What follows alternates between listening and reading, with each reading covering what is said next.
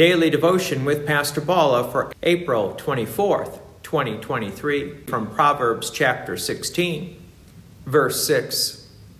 By steadfast love and faithfulness, iniquity is atoned for, and by the fear of the Lord one turns away from evil. Wow, here is one of these Old Testament verses that mention iniquity is forgiven because of God's grace and mercy. And that's the gift of faith. Here, even in the Old Testament, we see God's plan of a Savior put into actions hundreds of years before Jesus was born. The author of the Proverbs now teaches it to his children. Verse 7, when a man's ways please the Lord, he makes even his enemies to be at peace with him.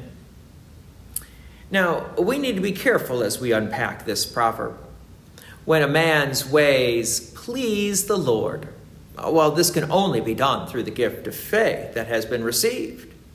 The second part of this proverb is the challenge, and we need to unpack this one carefully, especially the pronouns.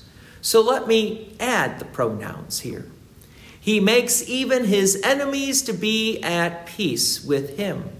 There are three pronouns here describing God. So we read it this way. God makes God's enemies to be at peace with God.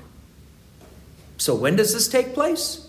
When God sends the gift of the Holy Spirit, the gift of faith. Before the gift of faith, we were enemies of God, but now we are at peace with God, all through the person and work of our Lord and Savior, Jesus the Christ. Verse 8, better is a little with righteousness than great revenues with injustice. This proverb reminds us that the gift of faith is more precious than anything in this world. So we would rather have the gift of faith with a few possessions of this world than the rejection of this gift of faith with all the abundant possessions of this world. Verse 9, the heart of man plans his way, but the Lord establishes his steps. Again, as Christians, we realize that God's will is going to be accomplished, but that does not mean we should not have any plans at all.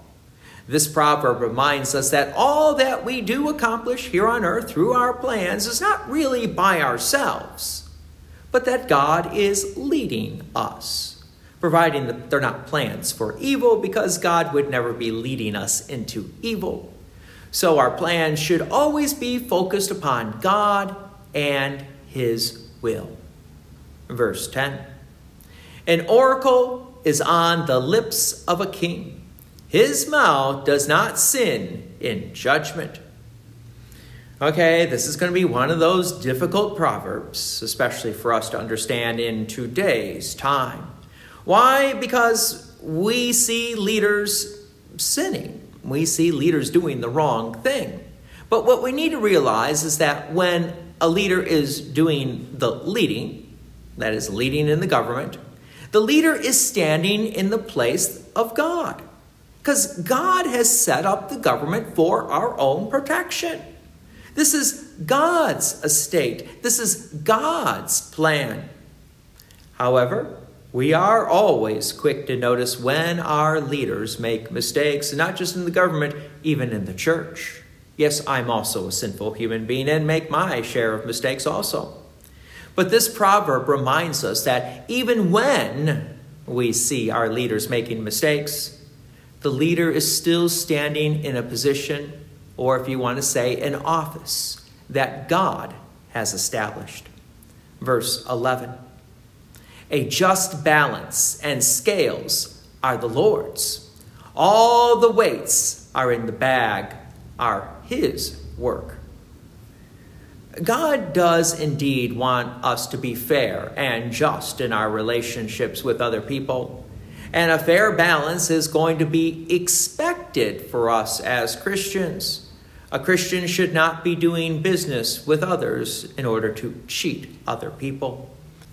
God's peace and many blessings be with you, and thank you for listening. And please take an opportunity to share this message with others.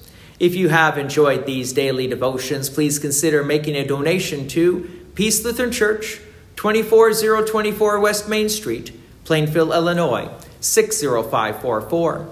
Thank you again for listening.